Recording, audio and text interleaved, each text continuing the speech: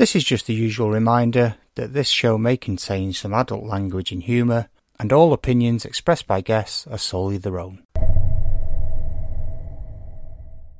Hello, I'm Damien Edwardson, one half of Art92 and the creator of the sci-fi wrestling comic The Galaxy Grappling Alliance, and welcome to Oh Men to That, the chip-free sporadic podcast series where I'll be talking to a selection of handpicked guests on a diverse range of topics centred in and around the world of art, comics and all things creative. On today's show, I'm joined by Rich Carrington, the founder of Hardline Comics, famous for titles such as The Guys and the critically acclaimed Mahonies. Amongst other things, we'll be discussing what it's like to actually publish your own comics, and as you can expect with Rich, we have a few laughs along the way. So grab yourself a stool at the Mahoney's bar, order yourself a nice long drink and settle back as we look at the art of self-publishing with Hardline Comics.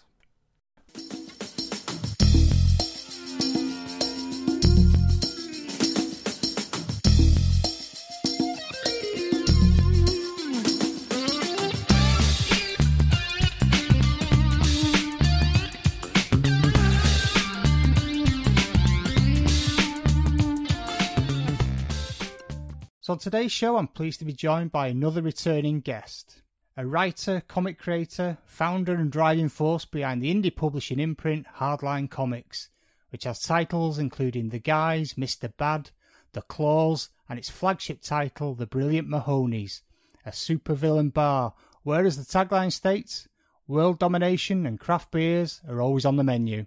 So without further ado, it's a big welcome back to Rich Carrington. Hello, good to be back. It's good to have you back, mate. You keeping well? I am. I'm not doing too bad, really. It's obviously the world's gone to shit since I was last on, but yeah, we're doing all right. I'm holding you responsible for that, mate, because everything was fine before you came on, and then went tits up. Well, yeah, there's that school of thought, isn't it, that since Bowie died, that the world's steadily gone downhill. But maybe it's just me appearing on your show. Yeah. Mind you, saying that, there's quite a few people we could blame that have been on this show, to be fair. I'm wondering whether it's me, because I'm the common denominator, you know what I mean?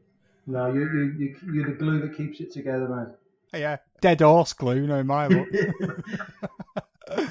Oh, God. So I've seen you're still keeping busy? Yeah, to be honest, there's that sort of, I know a lot of people are saying they're feeling guilty, aren't they? Like they should be more productive during lockdown, and I don't know, I've been fits and starts of productivity. I mean, I'm lucky. I'm still working. I'm busy.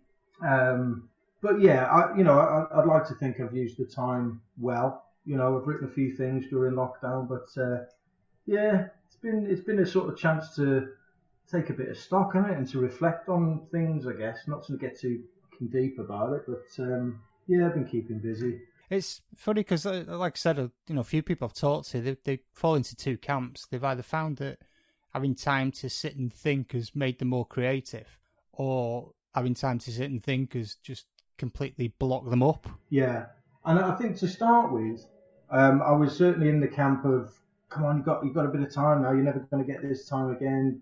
Be productive. But then, when I wasn't being productive, I'd stopped beating myself up and thought, you know what, there's enough going on.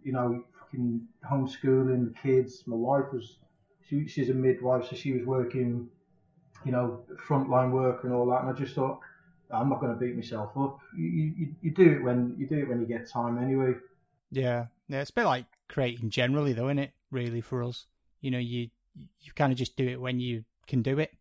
Yeah, and if I go too long without writing, I do really get sort of itchy, and I do need the release of writing, but I don't write daily. I know they say you should, but I have got a busy life. I've got a sort of demanding job, and I work at night when I get in from work. So I don't beat myself up if I go a week perhaps without writing anything. It just, it is what it is, isn't it? Sometimes I think it's quite handy that we've got this kind of side to us where we create, we have something that occupies our minds when we're not working, because I couldn't imagine being in lockdown and being one of those people that has like no hobbies. Yeah. I mean, yeah, I could never just sit and churn through 2 box sets a day. Do you know what I mean? It is nice to have that vent. I'd go bananas if I didn't do comics. I really would. Yeah. But like you say, you gotta just balance out what you can actually do against what you'd like to do, don't you? Otherwise, Yeah. you just beat yourself up all the time. So thanks for coming on again. I think it was a while since we had you on the Art of Writing. Yeah, it was me and Mark McGann. I had a great time on that show. Yeah, it was good fun.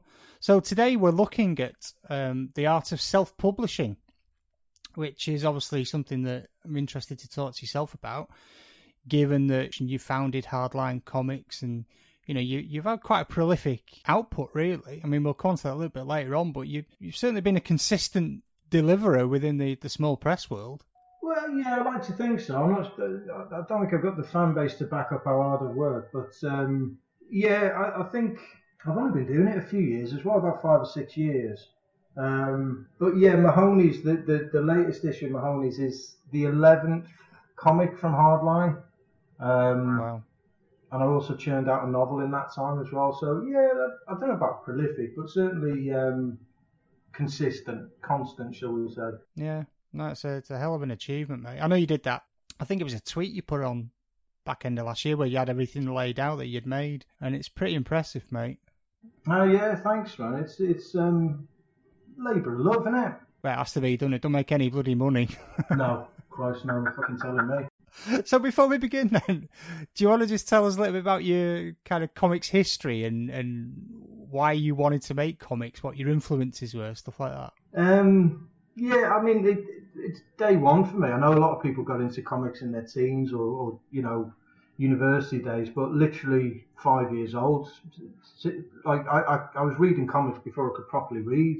And I think I mentioned last time I was on that, I was in a shoe shop crying my eyes out. My dad just bought me a comic, and honest to God, I can vividly remember the moments I just opened that comic, and I know I'm only 5 years old, but everything changed. It was just the colours, the sort of the artwork, just everything about it. It was just so we're in 1982 now, and I don't know, man, just comics. It's just there's nothing comes close to it for me.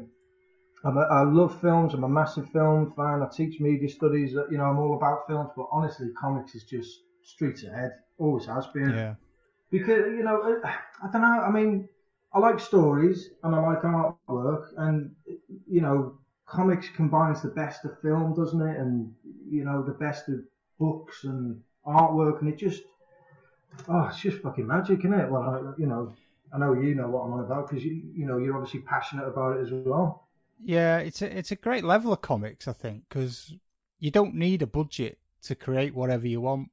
That's the beauty of it, isn't it? I mean, if we said, right, let's write a film, Rich, and make a film, we'd be fucked because it'd be like we've only got £3.50 to spend on it. Yeah, but I wouldn't even get the titles made. Yeah, but it's like if we said let's make a comic, there's no end to what you can do. I mean, obviously getting it printed and distributed is a different thing, but creating it, and that was the thing as a kid I always loved, was that, when I realised, actually, you can write any story you want. Yeah, 1,000,000%.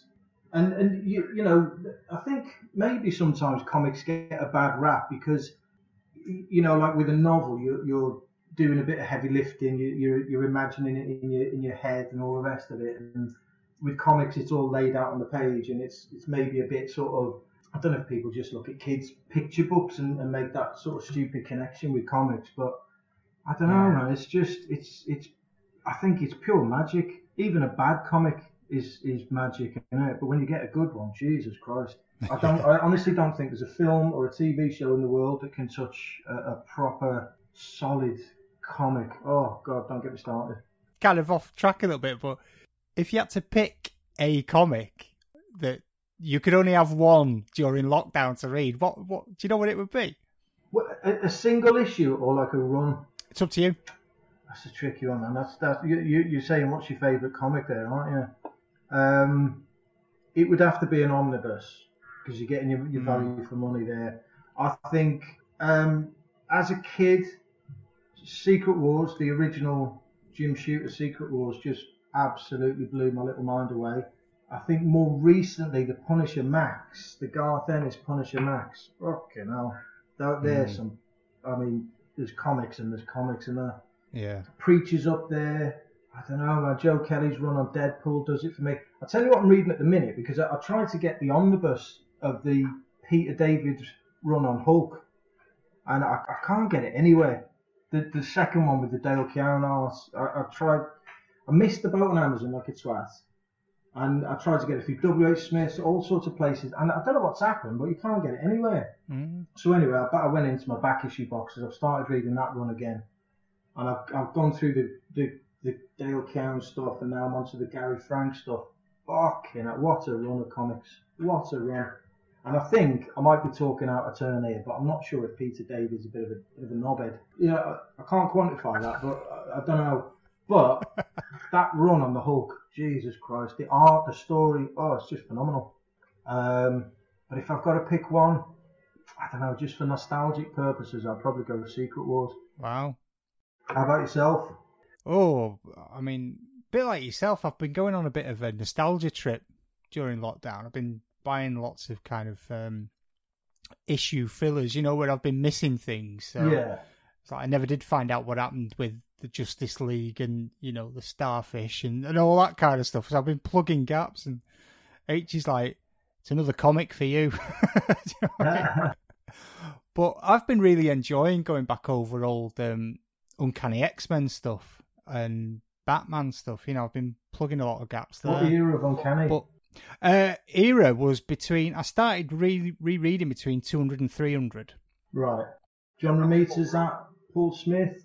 It would be, yes. And I'm going back now into the 100s. Because I've got quite a few 100s up to 200. So I'm just kind of flitting around a little bit. Yeah. It's quite an easy thing to dip in and out of. But it didn't matter with Claremont anyway, because there was so many through lines, weren't there? Little subplots and interconnecting stuff. It was just, it was glorious, wasn't it? Yeah.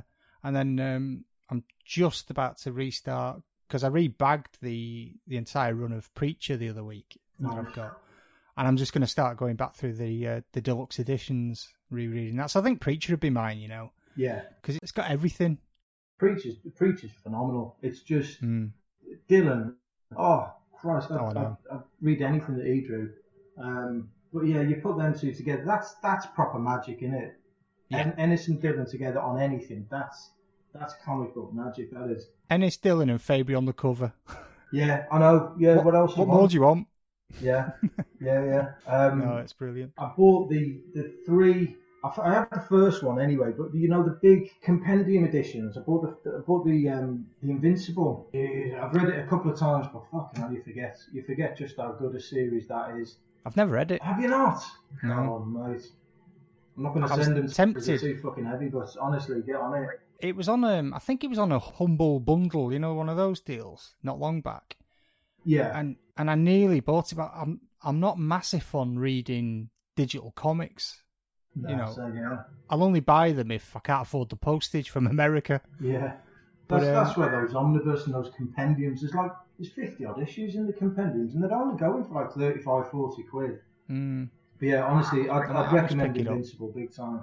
Yeah, I've had a lot of people talk about it. I know the ACP guys always rave about it. So it's pretty flawless. The cartoon's coming out soon. Honestly, it's just... Which is why I'm tempted to get them now before they go through the roof. You can say, I like the comics before the cartoon. Well, I'll never be able to afford them after the cartoon comes out, will I? Even the omnibus and stuff would be like, 200 guineas. Oh, there's so many moments. There's so many good moments. Yeah, put it to the top of your to-do pile. Yeah, I will do. So, just going back to yourself then, and obviously the purpose of this podcast, which is to talk about self-publishing. So, as we've touched on, Hardline Comics has been around for, did you say 5-6 years now? I started when my daughter was born, so yes, about 6-7 years. Right. And where did it come from? I mean, was it just your desire to create, or, what's the kind of history behind it? Well, I'll tell you, I haven't really thought of this, but I used to work with a couple of blokes, and we set up a thing we used to call it Ennui Anonymous, because we were all hitting our sort of mid-30s and getting a bit sort of, that midlife crisis era. And we said, well, let's support each other in doing something. And one of them wanted to do, I don't know what he wanted to do now. It was like, he wanted to make a kids' party company and hire out fucking bouncy castles or something. The other one wanted to draw, and I said I've always wanted to do comics. So we used to meet monthly as a sort of, piss take thing. We'd formalise a meeting and say, what have you done since last time? This is your targets for next time. And the other two never bothered really. And I just sort of thought, you know what? I've always wanted to do it, and I'm going to do it. And I stuck with it. And the first 6 issues of the guys, I drew myself.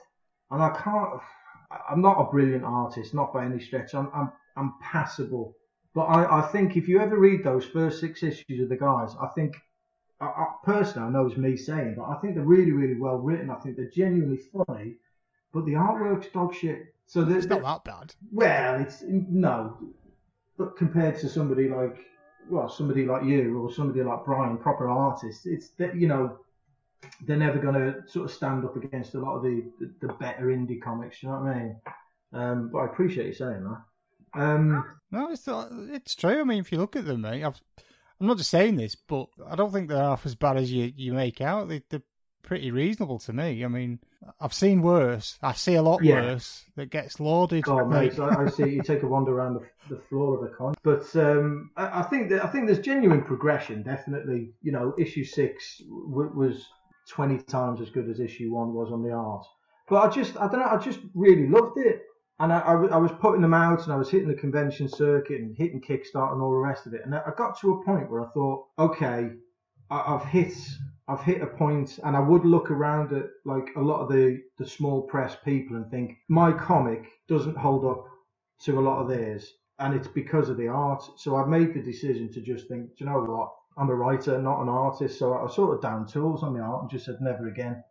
You gotta know your own limits, haven't you? And I put a pin in the guys, and I sort of, just went looking for artists then. And I think since then the books have, the quality's improved because I'm better behind the camera, if you know what I mean, rather than in front of it. Yeah. You've talked about how you struck up your partnership with Brian as well. Yeah. There's a group on Facebook just connecting writers and artists, and you see all sorts of stuff on there. And I just sort of, as I say, just realised I wasn't going to draw anymore because I wanted the quality of the books to improve massively. So just put a call out, and once you say it's paid work instead of people trying to get you to work for free or back end or whatever. Once you say it's paid work, there was a ton of sort of applicants, and they send you their portfolio and stuff.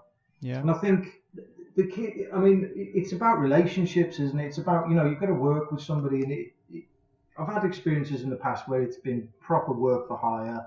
The pages come in, you pay the guy, and it is what it is. It's fine. But for me, I want to feel like somebody's at least invested in the work. It's all right if you just want to get paid and do your pages, as long as you do a good job. But for me personally, I want a relationship. Do you know what I mean?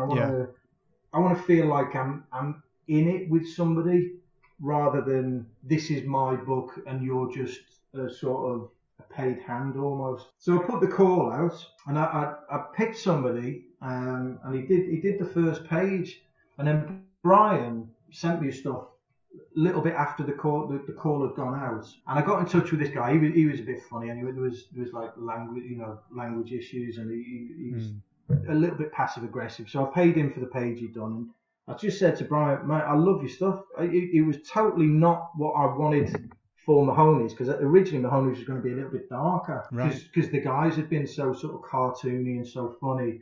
So the Mahoney's were going to be a bit darker, but as soon as I saw Brian's art, oh Jesus, it's like an animation cell. It's beautiful, it's bright, and it's vivid. And I just looked and thought, if I could draw, I would want to draw exactly like that.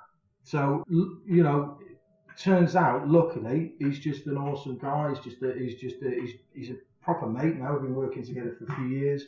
We're in touch a lot of the time. I don't know. I feel like I struck gold with Brian, to be honest. On a sort of professional level with the comics, and on a personal level, just because he's such a good guy. But it was literally just putting the casting call out. Yeah. And I think as well as in terms of self-publishing, you get what you pay for, don't you? And if you're going to say to somebody, I'll only give you like fucking $10 a page, or I want you to work for free, or exposure, the bloody dreaded exposure. I think you've got to sort of invest in yourself a little bit. And if you believe in your story, and if you believe in your script and your book, then go out there and find the money from somewhere. I don't know, just sort of invest in yourself. Yeah. I mean, it's probably easier now more than ever to publish your own stuff, because you've got, with digital printing and everything, I mean, it's just so much more accessible, isn't it, and cheaper, I would imagine, than years ago.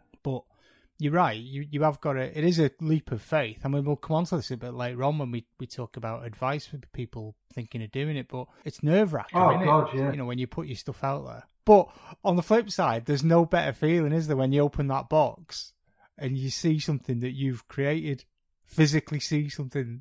I honestly, I know it sounds really naff, but I get so excited when one of our books comes back. Yeah. I mean, what I like as well, working with artists, I get it. I get that feeling every time a page comes in. Of course. And I hear my phone go, and you just see a new page come in, and honest to God, that feeling of it going from your head to a script to looking 20 times as good as what you had in your head. Oh, that's a feeling, I look at my phone, I'm just stunned looking at my phone for about a minute when these pages come in, and I just love it. There's no better feeling in the world for me. I know what you're saying about the book. It's amazing when you sit back and you're like, Jesus Christ, look at all this stuff I've done, but these fresh pages, that feeling I get from that, I love it. Absolutely love it. Yeah. See, I don't get that because I'm looking at them. You know what I mean? It's like, fucking hell. Page 3 again. Because I obsess about panels. There'll be one panel I won't like and I can't let it go. I'm like, no, got to keep going back and keep going back. Well, you've got no, because you're writing for yourself, aren't you? Yeah. And to be fair, writing's not my strong point. I'll admit that. And I've got a lot of work to do now. I'm trying to teach myself to write better at the moment. But, it's one of those things, isn't it? I mean, I'm an artist more than a writer. It's just the way it goes. But, the stuff's passable. But I'm working on a couple of scripts for other people at the moment. So that's interesting. Well, you're writing scripts now? No, that I'm drawing for a couple of scripts I've had in. Yeah, which is quite nice, actually, because I don't have to worry too much about plot development and stuff because it's already there, isn't it? But it's nice just to concentrate on the art. And I'm actually finding that I think the art's probably improving a little bit because I'm not worrying too much about the other elements. I don't know if you found that with your writing. When you say you hung your pencils up, did you find that your writing became stronger as a consequence? No, I just stopped writing crowd scenes. Well, not stop. I should say started writing them because I wouldn't write myself on to draw. Bloody hell. So I'll start writing horses in and cars and all sorts of shit. It's their problem, innit? Oh, it's terrible. It's like, I thought a sci-fi wrestling comic, that'd be great. And then you realise you've got to draw crowds in it. I was like, shit. Yeah. But at least with aliens, you can't go wrong, can you? Panel to panel. It's like, Yeah. There's a thing that always gets me with artists. I don't know how they do it. Peter Parker always looks like Peter Parker. And he's just a guy with brown hair. So how do so many artists... And you can look, you look at him straight away. Oh, there's Peter Parker. And you just think, there's no sort of scars or costume. It's just a guy with brown hair, but it always looks like Peter Parker. It's incredible, isn't it? Maybe because I'm reading the Spider-Man comic, I don't know. It's good design. That's the thing, though.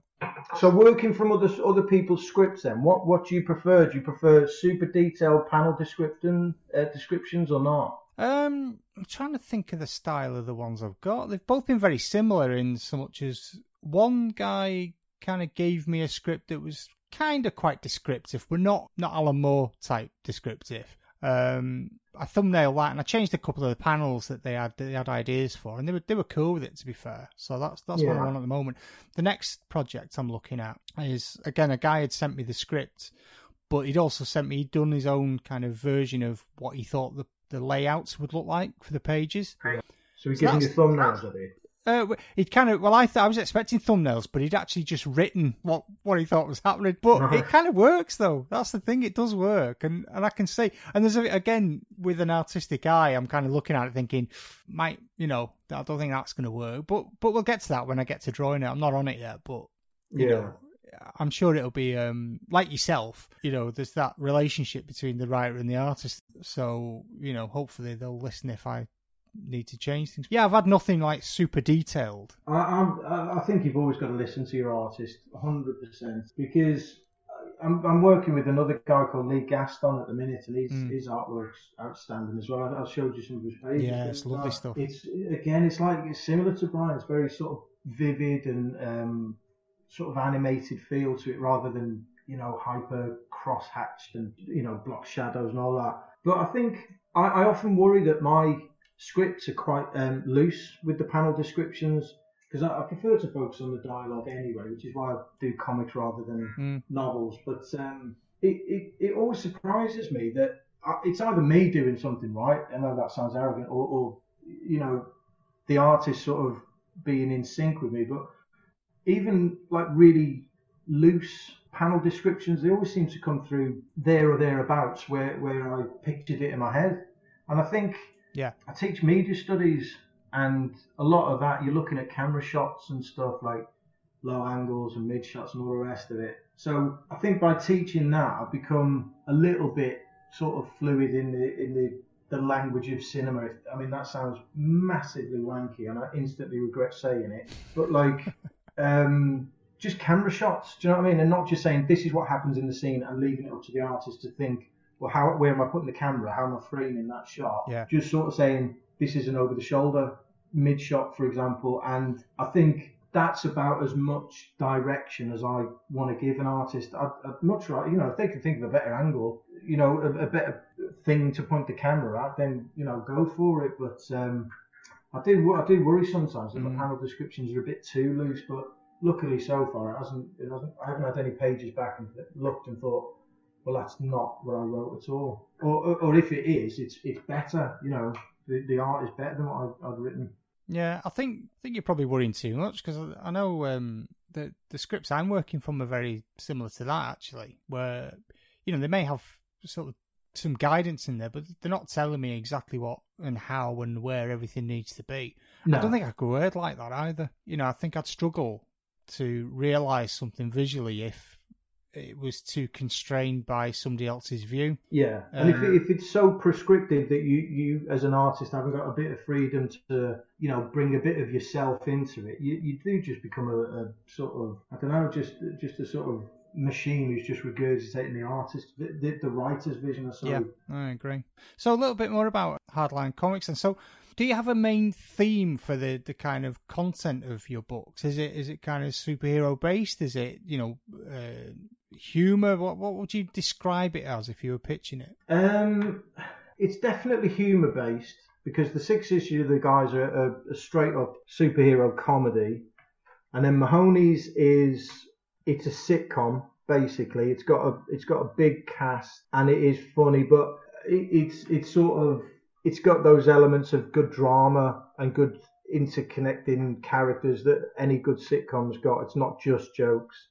But I think I've realised I'm sort of leaning towards supervillains, and I think that's always been my thing since I was a kid. I used to collect He-Man figures, you know, and I'd always collect the bad guys more than I'd collect the heroes, because I just found them more interesting. Yeah. And even when I can remember making, you know, you make stories up with your toys, don't you? And Skeletor would always beat fuck out of He-Man, and, you know, I always preferred Superman. So I think with Mahoney's, I did a comic called The Claws as well, and that was supervillain focused.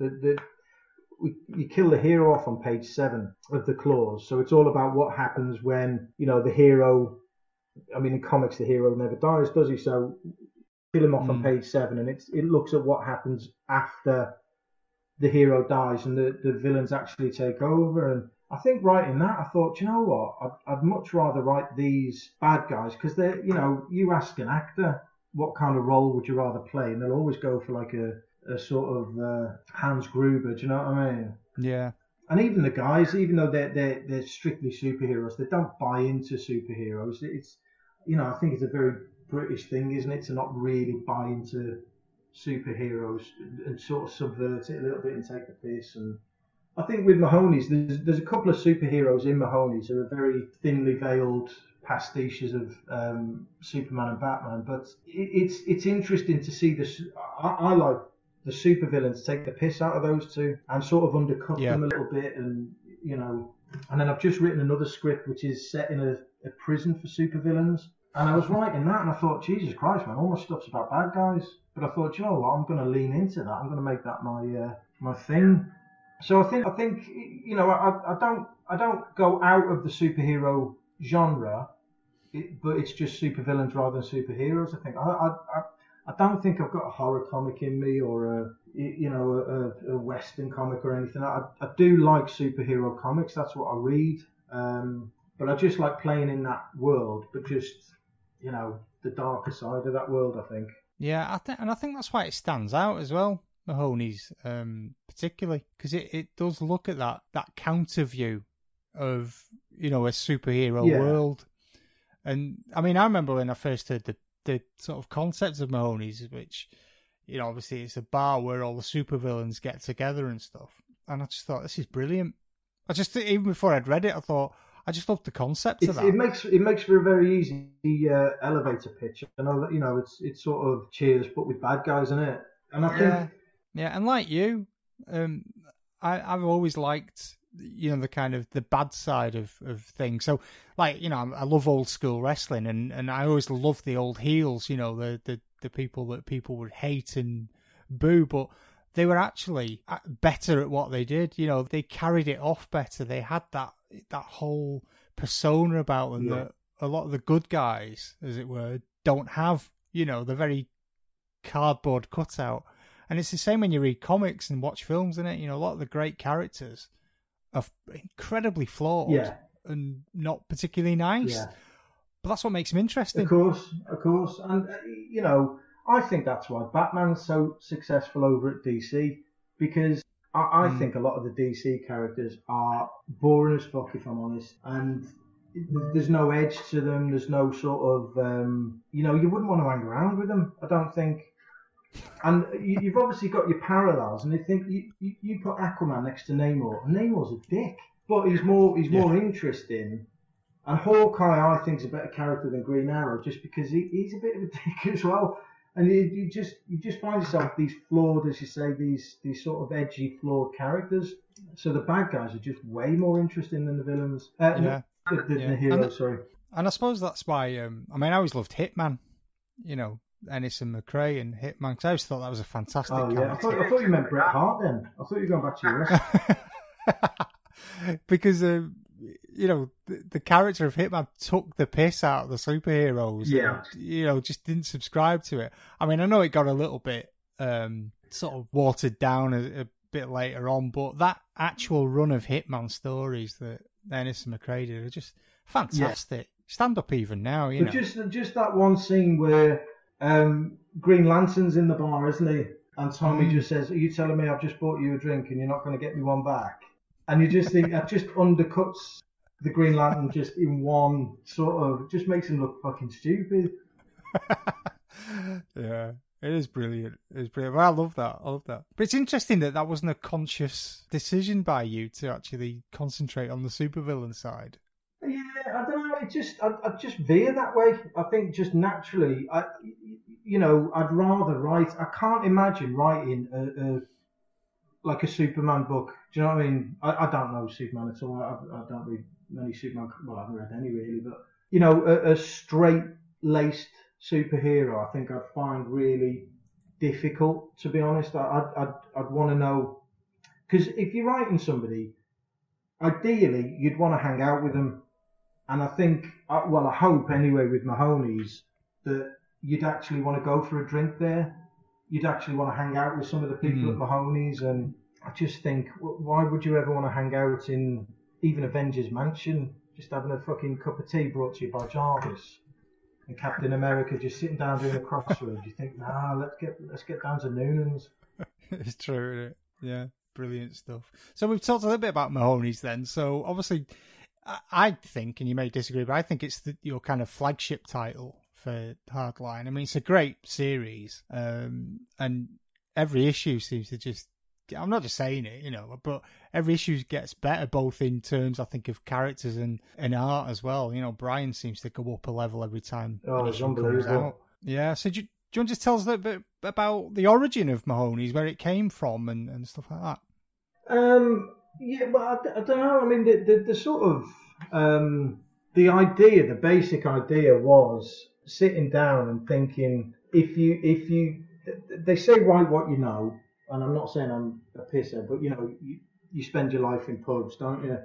And that idea of if you're going to write something, write a world that you would actually want to be in, that you'd actually want to be a part of. And I think for me, Mahoney's is that, because as I say, I'd go for a drink there. I'd want to hang out with those characters more so than I would in pick a comic and think, would you actually want to spend a day hanging out with Peter Parker? I love Spider-Man, but I don't want to go on the piss with Peter Parker, or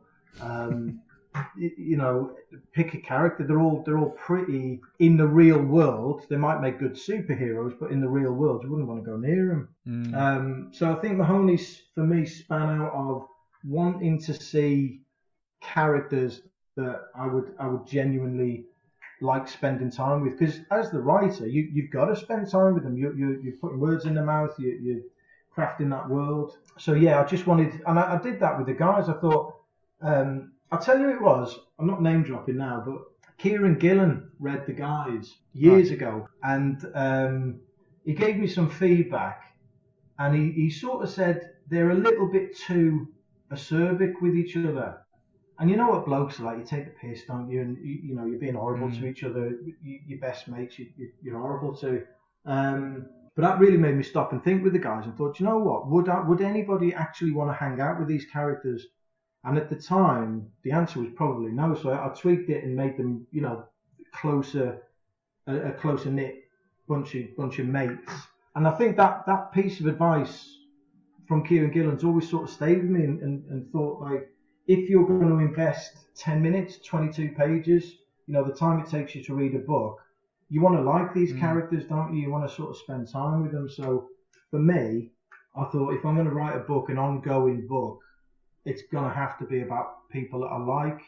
And I've always found the villains more interesting. So, Mahoney's was born. And where did the bar idea come from? Was that just thought that was an interesting setting? An ex-supervillain runs a bar. Yeah, I mean, it was originally thinking about henchmen and secret lairs and people like bad guys hanging out in secret lairs. And I thought, well, why would they all be in each other's secret lairs? They wouldn't, but they would all go to like a sort of pub.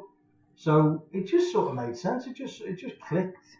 The key thing is with Mahoney's, I think, is that the bar is it's like a central point, but it's not the whole book. Yeah. And as I say, the most obvious comparison is the old sitcom Cheers, and 95%, if not more, of all episodes of Cheers were just set in the bar, which is fine. But Mahoney's, as I say, the bar Mahoney's, not the comic. The bar is like a central point for these people, so you do see them out and about doing different things, but they always eventually gravitate back towards that bar. Again, it's such not a simple concept, but such an obvious idea that you think it's brilliant in its conceit. Really, I think it's really good, mate. Really good. It does make sense, though, doesn't it? Because Dad would want to drink, wouldn't they? So. Yeah, and you wouldn't want to keep going to, like you say, you wouldn't go, oh, we're going over to, like, Captain X's cave tonight. It's like, oh, fucking hell. You know what I mean? You wouldn't want to do it, would you? Oh, it's brilliant. But I know they're bad guys, but, like, they're not arseholes. And you wouldn't watch your back in Mahoney's. You wouldn't be scared in there.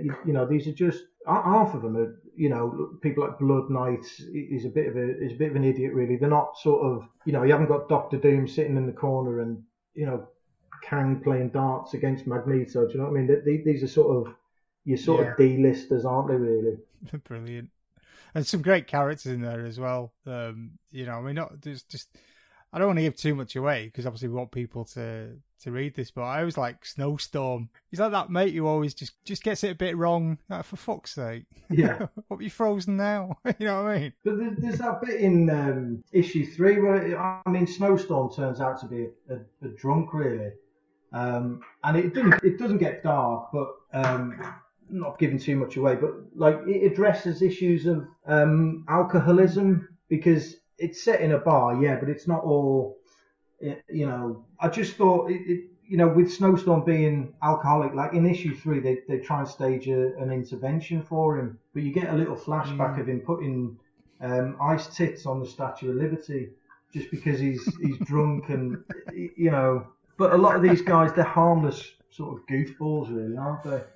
It's great, mate. It's really good character stuff, really good. So do you want to just give people an idea of where we're at with Mahoney's, because we're going into quite a big story arc, if I remember rightly. Well, yeah, we're kickstarting issue 4 at the minute of a storyline called The Last Stand, and it's a 4-parter, which I did and ah quite heavily about doing a 4-parter, because the last issue came out in March of last year, and it's nearly 12 months to that now.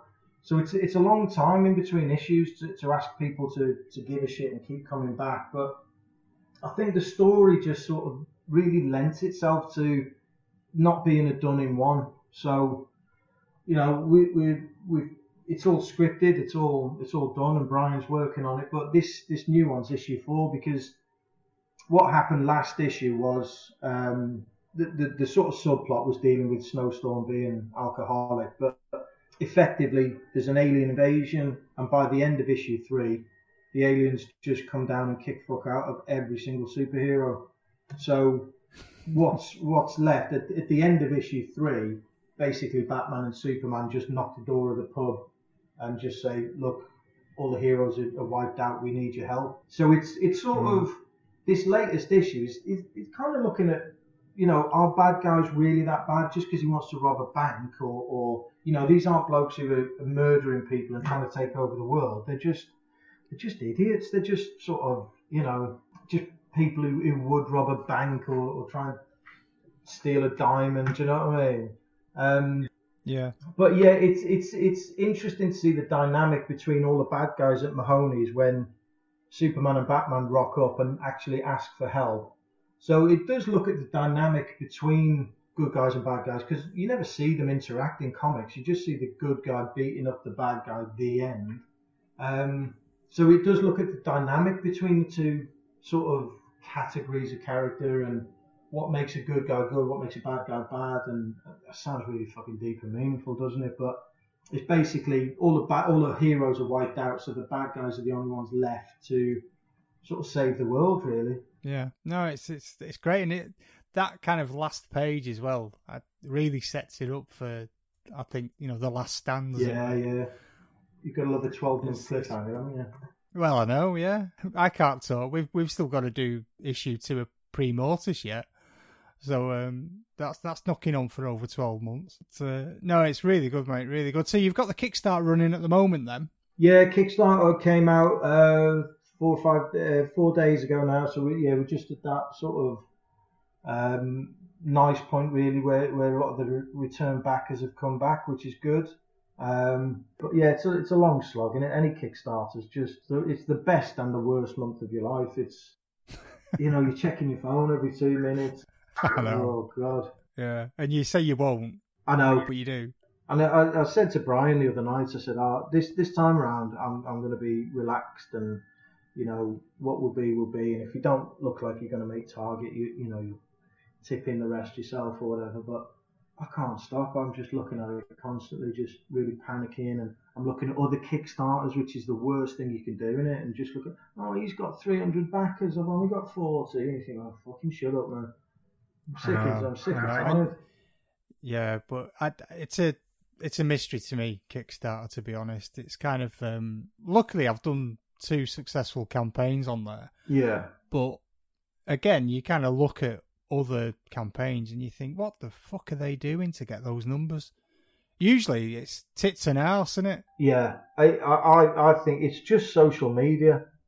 I think you've got to just, you've got to be on it constantly. You've got to really be building up your backers and all that sort of stuff. And it's not me. I don't do social media very well, and it just upsets me. Not upsets me, you know what I mean? But like the correlation between Twitter followers and the Kickstarter success, you just look and think, I don't know. I mean, I think one genuine reader who's a genuine backer and not a mate or a family member is worth its weight in gold. Honestly, the people who I don't know and who don't owe me anything, who back, I just think you're a genuine reader, and I love it.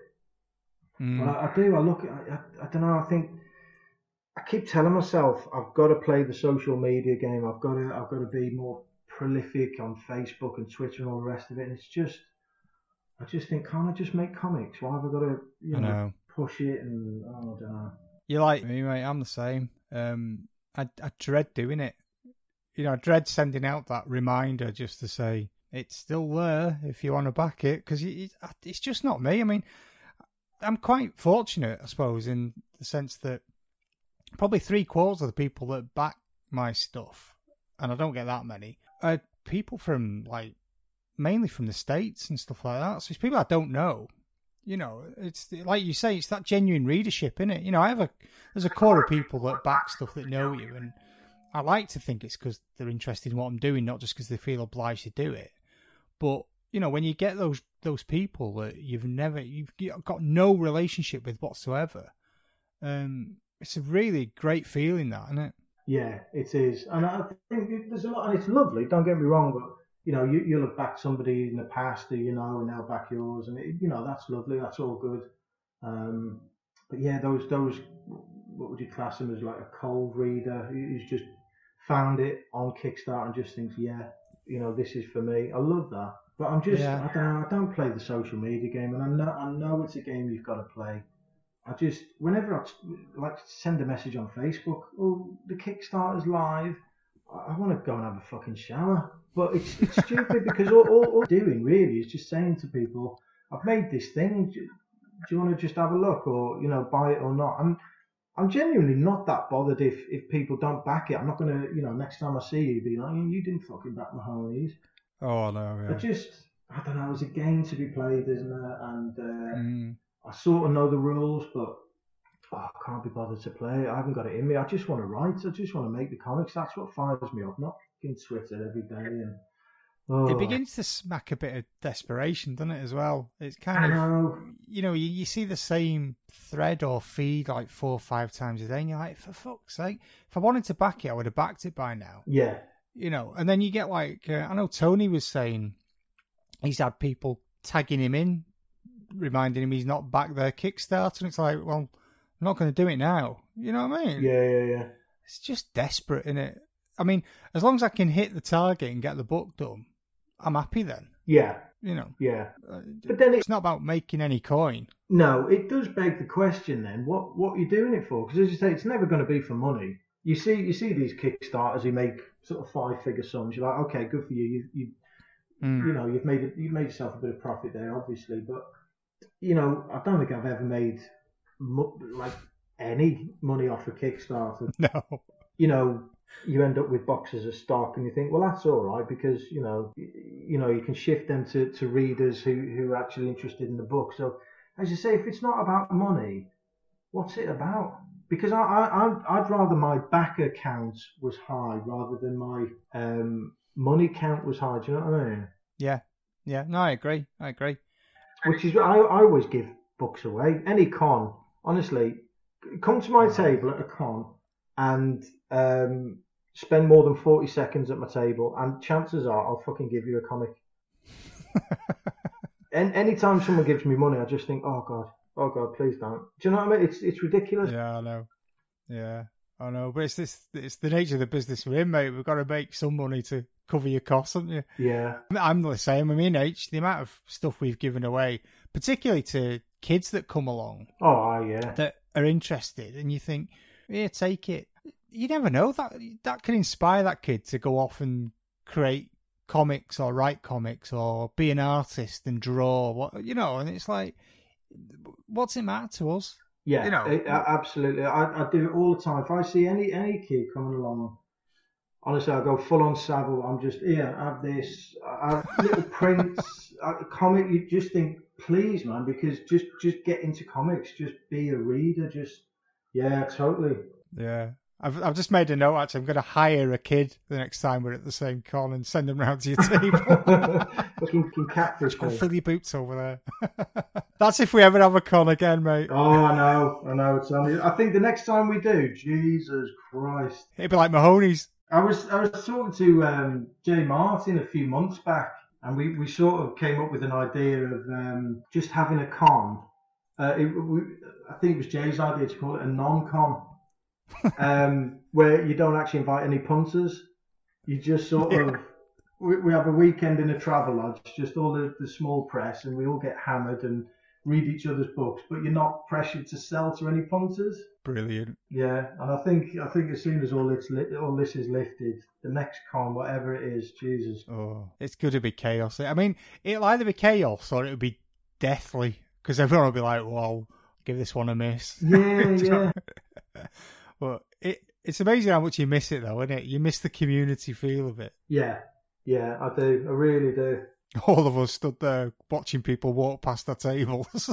Honestly, if you ever see me behind my table at a con, it's a miracle, because I'm more often than not just wandering around somewhere, just talking to somebody. I don't like being at my own table.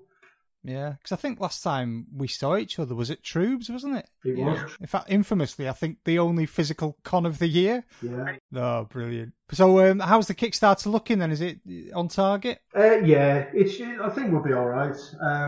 We're just over halfway. Oh, brilliant. Yeah, your first few days are sort of the honeymoon period, aren't they? All the return backers, but then you get that fucking slump in the middle. That's the bit I hate, and that's the bit where you're properly checking your phone. But yeah, we're doing all right. We're doing well.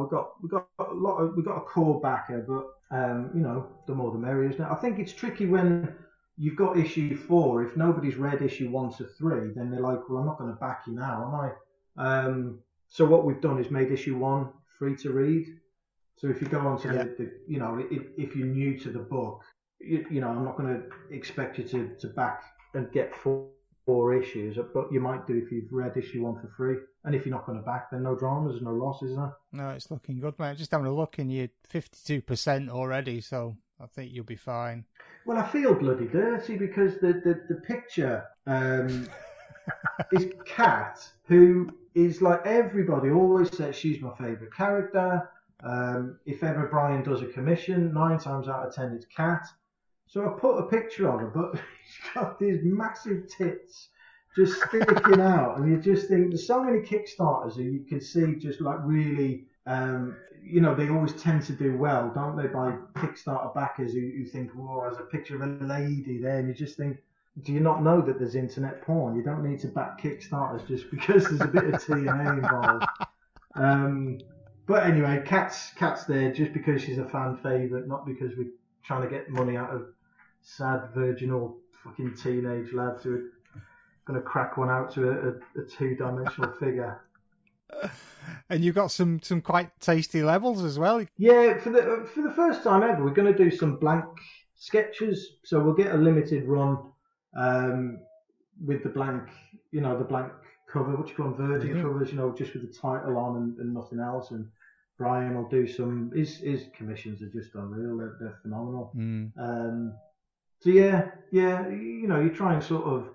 They seem to go down well, don't they? The Marvel stuff, the blank variants and stuff, and hopefully when con season's back, I'll have a few of them with Brian's original art on the front, and we got. I mean, it's thanks to Samuel London really, because I table next to him at Leamington Con. Oh yeah, a year or so ago. But he had beer mats, and he was selling great guns. He's good at like bringing people over to the table and talking to them. But he had beer mats that he was giving away and stuff. And I thought, we're the only comic that I can think of set in a pub. So, why not offer beer mats as a reward? So we've got these nice Mahoney's beer mats made up with Brian's art on them, and they're part of the rewards. Yeah. Yeah, I remember in those beer mats, he was doing that flipping thing, wasn't he?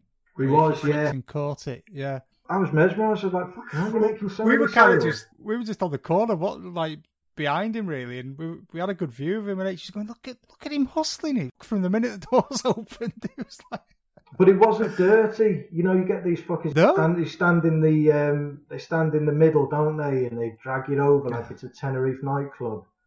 But yeah, he's just a fucking likable, affable guy, and people were just going over to his table and flipping beer mats. Yeah, and he does some good stuff as well, doesn't he? He does, yeah. You know, he's a very nice guy. He is. He knows what he's about, doesn't he? Oh, yeah. But I keep thinking of getting him on the show to talk about the art of the hustle. Yeah, do you know what? I was having a joke with him, and I said, like, you know, it was amazing. And he said, I was trying to think of something different every time I go, you know, and it's like, it's fantastic. Yeah. And I was talking to him about it, and I said, my problem is, I don't fucking like people. So when they you know, he's got all these randomers coming over to his table, flipping his beer mats, and I was looking, thinking, he's making a ton of sales, but my God, he's going to have to talk to people. And I thought, I'm better off here. Nobody at my table. I've got an empty pocket, but I haven't got to talk to people. So I'm just looking at your Kickstarter tiers again, because there's some great stuff in here for people listening who haven't backed it yet and are interested. And I mean, like an A3 commission off Brian and stuff like that. Well, you know, as I say, I always feel bad asking people for money anyway, so I do like to give a bit of value for money. In fact, last time we did the Kickstarter for issue 3, it was right in the middle. It was March of last year, right in the middle of when it all kicked off. And I felt that because people had backed us when, you know, the world was a fucking scary place back then. You know, nobody knew what was going on. Because people had backed me that time, I thought, you know what, I'm just going to give people something extra. So I think everybody who backed that Kickstarter got way more than their pledge level. I was chucking in posters and prints and stickers and all fucking sorts of stuff. And I remember that when mine came through. Someone thinking, I'm sure I didn't pay for all this. No. I didn't tell you, though. No. Yeah, nobody came forward and said, I think you've oversent. But, you know, I'm just grateful. I'm just grateful people like the book. I'm grateful that people spend a penny. Well, not spend a penny, do you know what I mean? But spend any money backing us. I think I feel privileged, to be honest, and not to get too fucking teary-eyed and too wanky about it, but there's so much stuff out there. There's so many Kickstarters. There's so many mainstream books you could spend your money on. I just feel privileged that somebody just buys into what you're doing. Do you know what I mean? So what's if I send somebody a couple of extra prints and a sticker, it's not going to break the bank, is it? But it might make them think, oh, do you know what? That's good. That's a really nice thing. I'm glad I backed that Kickstarter. Yeah. It's refreshing that, because I know we're the same, H and I, where, you know, I mean, everybody like starts having a wank if they've sold, like, you know, so many 100 copies or whatever, or, you know, they've managed to get themselves in a top 10 of this or a top 10 of that, and it's like, I don't give a shit for any of that. You know, if one person buys me book and then sort of has the need to write to me and go, I really enjoyed that, fucking hell, you know, it's like I'm like a kid. I'm so excited. Even if people just buy the book, I'm so excited, because I'm like, that means somebody wants to buy what you've created. I don't need to shift millions of it. One, and I'm happy. I remember I was at the NEC years ago at Con, and I had a mate of mine who was manning the table with me, just because, again, I don't like talking to people, so I'd rather talk to him. But I'd gone to the loo, and I got back, and he said, I just made a sale, and the guy wants to come back. He wants your autograph. And I thought, you were having a fucking... He wants my autograph. Doesn't he know I'm an arsehole? And he's, yeah, he wants your autograph. So the guy came back. Honest to God, I nearly asked him out for dinner. I wanted to give him his money back. I wanted to just sort of... I'll never forget that feeling of just like, that's a really nice thing, because it makes you feel like you're a legitimate creator. I think... I've got a certain amount of imposter syndrome. I don't know if you ever have that. Oh God, absolutely. I think it's got less and less. I think as the quality of my books has got better, I don't feel it so much now. I definitely felt it with the guys.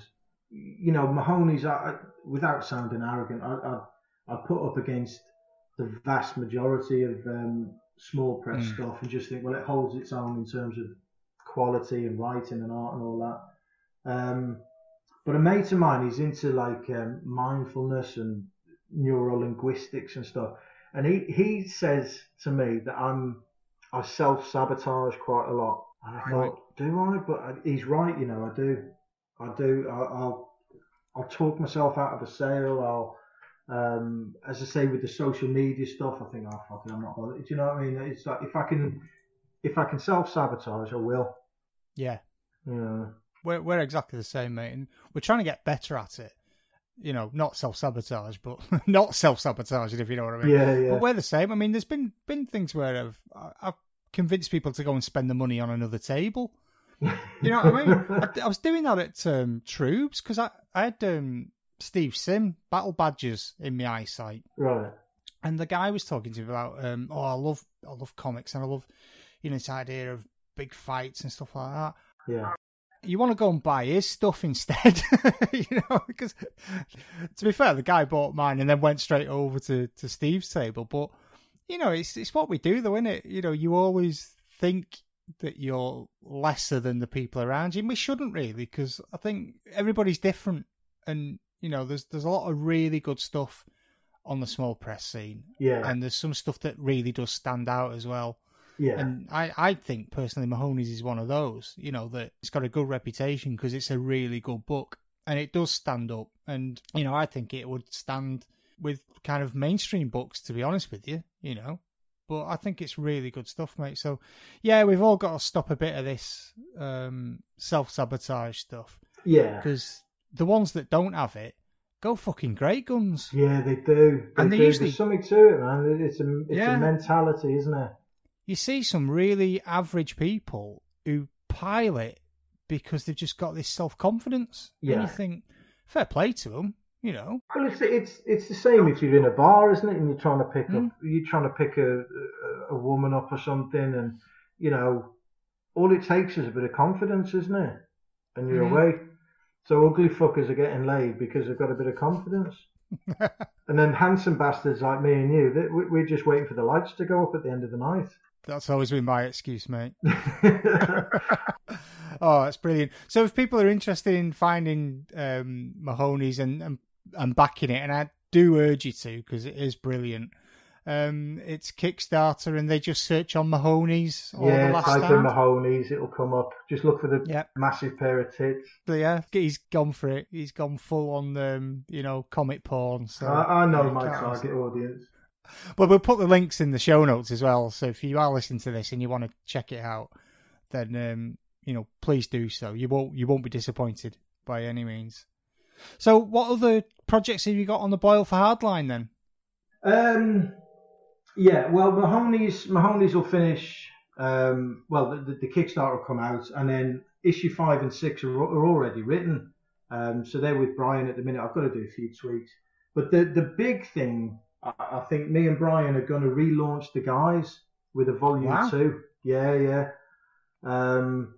Because I said earlier, didn't I? Brian draws exactly how I wish I could draw. You know. Yeah. So we discussed him maybe redoing issue 1 to 6, same script but him drawing them, and then we thought, well, no, because you've got to go through the whole origin, and Uncle Ben's dead, and you think, oh, I've fucking seen this. Can we just get to some action? So we thought, well, issue 1 to 6 are done, and I'd encourage anyone to read them. Honestly, I stand by the guy's writing, just not the artwork. But then we thought, no, do you know what? We'll just reboot it, and they've got their powers and they've got their costumes, and there's a world built around it. So let's just go in straight with a brand new issue 1 of volume 2. So that's written, and I'm absolutely delighted to have Brian on art, and that hopefully that magic we bring to Mahoney's will be bringing to The Guys as well. And it's got swears in it where Mahoney's hasn't, and it's a bit more of an R-rated thing. But I don't know, I love the characters, I love the world of The Guys. And I'm absolutely over the moon to be back there with Brian on board. I can't wait to get it out there, to be honest. Great. So we're gonna continue with Mahoney's because we're on part 2 of a 4-part series, so that's going to carry on going. And then I've also got a book called Limits I'm working on with Lee Gaston, who's just a fucking awesome artist as well. And he's a detective in Las Vegas, which is like madness, really. Just how sort of interesting his day job is. Yeah. It's just. But I found him online and I just fell in love with his stuff, and I just got in touch with him, and he's up. Oh God, his pages are so good. You sent me a sneak preview, didn't you? And there's some beautiful stuff there, mate. Yeah. That's going to be a one-off, like a sort of prestige format one-off. But the basic principle of that is, it's called Limits, and the guy gets these 2 power gauntlets that give him flight and super strength and all the rest of it, and he's loving it. And then partway through the issue, he looks down and he sees that a little message comes off one of the gauntlets saying you're now on 75% power. And for the first time, he realizes that that the power in these gauntlets is finite. So it's basically like. It's like the Green Lantern, really, if he didn't have a lantern and he had no way of charging up that power ring. So he's got these gauntlets that give him amazing powers, but like he's got no way of charging them up. So it becomes quite dark, really. It becomes he gets addicted to the power, and he gets to a point where he doesn't want to. Like if there's a bank robbery, he thinks, well, I won't get involved with that because it's going to eat up some of the power. I'll just save it for some of the big world-threatening stuff. So he changes. He goes from a hero to being a bit of a fucking scumbag, and it's all about like addiction and how obsessed he is with the power, and how he covets the power now that he knows that it's not going to last forever. Because as I said, if you had a power ring, happy days, isn't it? But if you knew that it wasn't going to last, you'd be like, well, he gets addicted to flying. That's his thing. He loves the flight thing. So I'm really proud of the script, and as I say, Lee Gaston. Oh Christ, his pages are so good. But it is, in a way, it is a what if tale. But I've just brought up Green Lantern there as sort of an example. But if you had power, because there's this amazing quote, Abraham Lincoln. Let me try and think of it now. He says, I can't think of it, but he says, if you want to really challenge a man, give him power. Oh, fuck that up. I can't think of the quote, but it was so perfect. But yeah, it's about this guy just getting addicted to the power, and it goes quite dark. It basically starts off Golden Age, then through Silver Age, and then it gets to like 1986 Watchmen, Dark Knight sort of thing, Bloody hell. Yeah, it's dark. Sounds brilliant. It doesn't get too dark, but I'm really proud of it. It's very different to what I normally do. There's no jokes in it or anything, but I think as a one and done concept, it's good, man, because you really go through the journey with this bloke from he's on top of the world, literally in some instances, and then he gets this message saying you're 75% done with your power. He's like, fuck. Yeah. Because he'd never thought about it before, But anyway, that'll be coming out soon-ish. Lee Gaston's doing that. His artwork is just phenomenal. Are you going to kickstart that as well? Yeah, probably. I only ever go to Kickstart when the book's in, because for some reason, I cannot stomach people going to Kickstarter and then saying, give us your money now and we'll send your book out in 6 months or 12 months or something. You think, what the fuck? What? Just, if it was me, I'd want to back a book and have it sent out within a couple of weeks of the Kickstarter ending. So, I'll only ever go to Kickstarter when the pages are in. And Lee's working on page 10 at the minute, and every time they come in, I'm just gobsmacked, man. It's beautiful stuff, and he colours it himself, and it's like you look at it and you think, how? And you're a fucking cop as well. It's just like that's mad, isn't it? It's just crazy. And then I've never had it before or since. A couple of weeks ago, I had the fucking weirdest like the muse kissed me or something. Do you know what I mean? I hadn't thought of this idea. I was saying earlier about a prison for supervillains, like a prison break story with a few twists and turns throughout it. Like, and it came to me absolutely out of nowhere. And within 5 days, I've written the whole thing. I've thumbnailed it. I've written the full script within 5 days, and it was just like I read it back now, and I just think I don't know who wrote that. It was just crazy. I don't know if you've ever had anything like that. But God, absolutely came out of nowhere, hit me hard, and it was just like I've got to write this down. But that's called The Last Game. That's a lot darker than what I normally do. It's very very violent. I'm thinking black and white for that, with maybe like splashes of red, like Sin City sort of thing. Yeah. But yeah, that's all set. That's a prison break in a prison for, again, supervillains, which I guess is my thing. But yeah, I really enjoyed it. Have you got artists attached to that yet? I haven't yet, but after that page you sent me earlier, mate, crumbs. Crikey. It's hard doing black and white, mate. Honestly, I think your black and white stuff's better than your colour, to be honest. That page you sent me, can I be honest, I got a little bit of a semi. Very good. I've enjoyed doing it. It's that's page 1, so and it's been a real challenge as well, because as I say, that's for someone else's script. So there's things in there that I would have avoided if I was writing it. Do you know what I mean? It's like, oh, fucking hell, a car chase. Yeah, and but a busy sort of cafe. It's challenging, isn't it? And that's what you've got to do. You've got to push yourself out of your comfort zone. And yeah, I'm quite pleased with it. It's coming along. But no, that sounds brilliant, mate. It sounds like a really good project, that. So is that your kind of slate for the next year or so, as they would say in business terms? Yeah, for comics, I've got a couple of novels. I'm halfway through the sequel. I wrote a book called Of Hearts and Hitmen a few years ago, which I'm really proud of, to be honest. I wrote it when I was a younger man, but I think it holds up. And I'm halfway through the sequel to that. I've got another book that I've got worked out and plotted out. I just need to sort of get down and write it. But yeah, always working, always graft. I'm always writing. I'm just never online hustling this shit. It should be something that somebody offers. There's a gap in the market there, isn't there? Do you know what? I think there is. Social media for people like us that can't be arsed doing it. Yeah, just a sort of carnival barker sort of. He's online every day, just hustling. Honestly, I'd pay him whatever he wanted. Bullshit.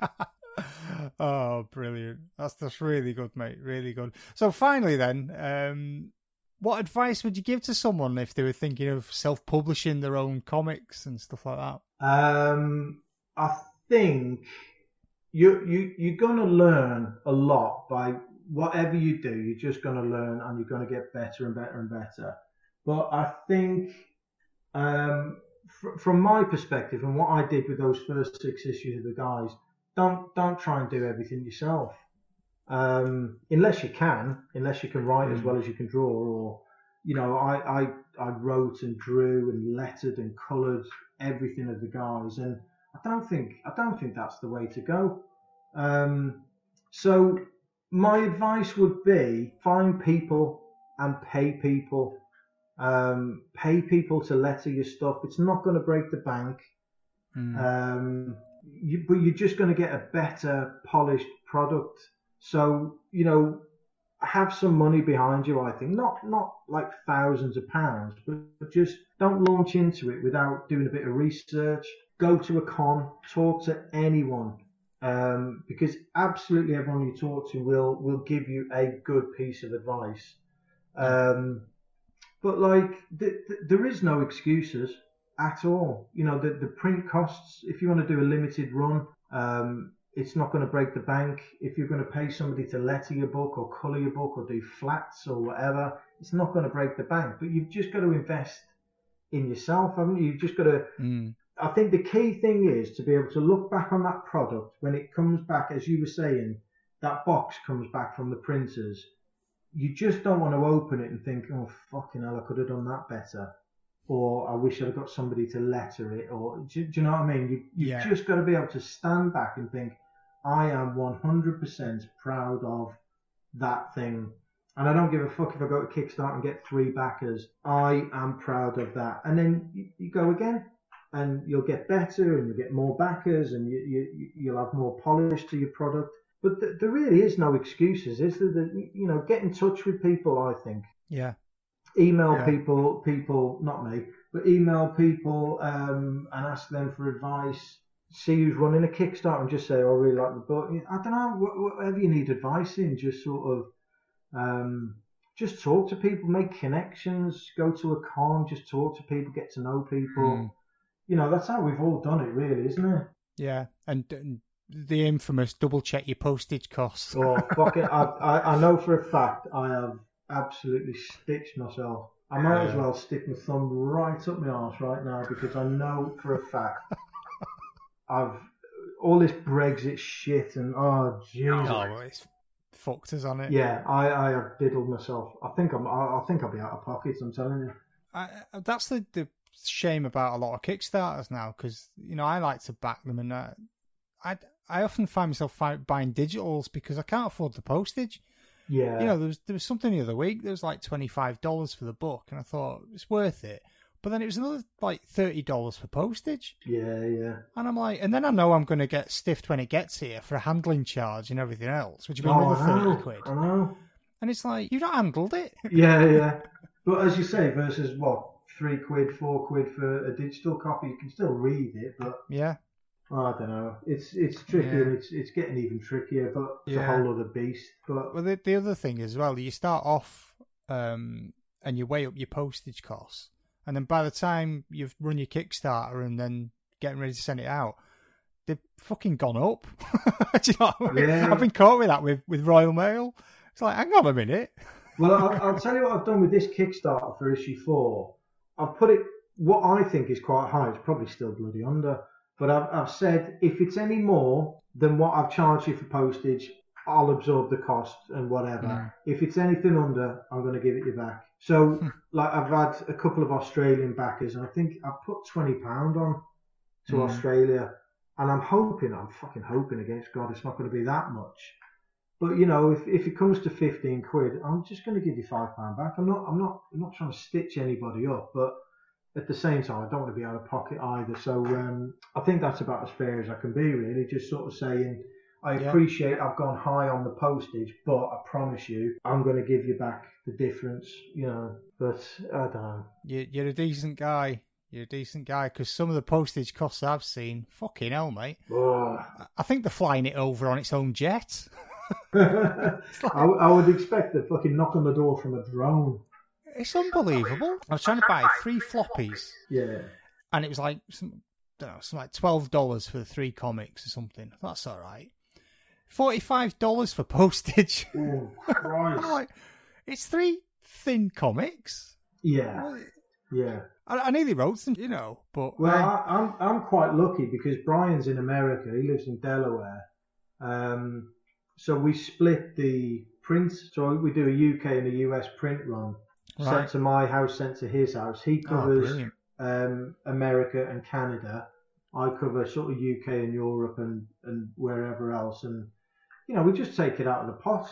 And whatever's left, fucking might get a scratch card out of it. Do you know what I mean?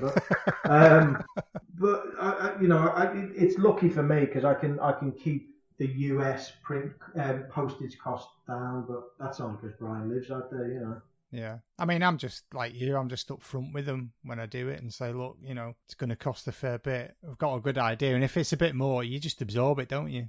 Yeah.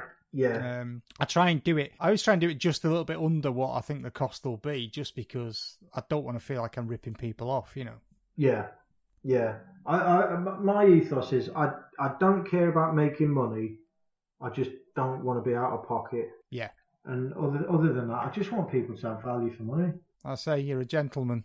And, listen, I'm not.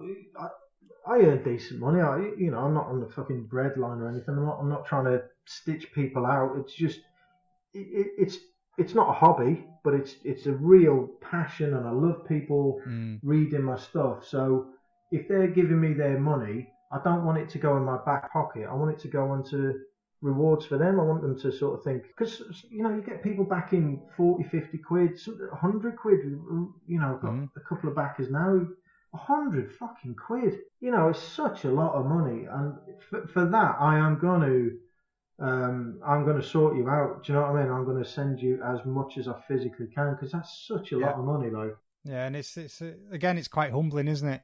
Yeah, it is. It is. Spend that. Yeah, and there's no part of me that gets these fucking dollar signs in my eyes and thinks, "Whoa, we're brilliant." You just think, you know what? I'm going to do everything I can to make sure you've got your money's worth there, because I think if you're in this game for money, you're a fucking arsehole anyway. Or you're deluded. Well, yeah. That's been brilliant, mate. It's been really, really enjoyable. Really, really good to chat to you again. Yeah, you too, man. As I said, we'll put the links to the current Kickstarter of Mahoney's in the show notes. But in the interim, do you want to tell people listening where they can get in touch with you? Because I know you like meeting people and making new friends. No. Well, where can they find out about Hardline Comics then? There is a website. It's hardlinecomics.com, but, we're on Facebook, because you've got to be, haven't you? Oh, if you just not Google, but if you go on Facebook and have a look for Hardline Comics, Mahoney's, there's a couple of, you'll find us, bloody hell. Twitter, fuck it, I'm on there somewhere, Rich Carty 100. Instagram I'm on, but I don't know what my name is. I don't know. It's all right, mate. I'll find them and I'll post them. Then if you have a look in the show notes, you'll be able to find your own address. Yeah. Listen, my name's Richard Carrington. I do a comic called Mahoney's. If you can't find me on the back of that, then do you know what I mean? It's 2021. Grow up. And if you're interested, you can see more about my work at art92.com is the website. Facebook, again, Twitter, Instagram, it's all Art92. We do have individual accounts that spur off that, but we try and keep it to Art92 because, like I say every week, you get to our age and in the current situation, you're lucky if you remember to put your pants on in the morning, you know what I mean? So you've got more than one username. I'm bollocksed. No chance. I know you've enjoyed this show. It's always great talking to Rich. He always makes me laugh. And if you have enjoyed it, then you can check out previous episodes. They're available on Podbean, Spotify, Apple Podcasts or Apple Music, where it's called this week. And don't forget to subscribe. And if you feel inclined, give us a review, because apparently it proves that people actually do listen to the show, which amazes me. And just thanks again to Rich for giving up his evening. And until next time, I'll leave you with the thoughts of author Laurie Lesko, who said, "The good news about self-publishing is you get to do everything yourself. The bad news about self-publishing is you get to do everything yourself." Thanks for listening. Goodbye. Goodbye.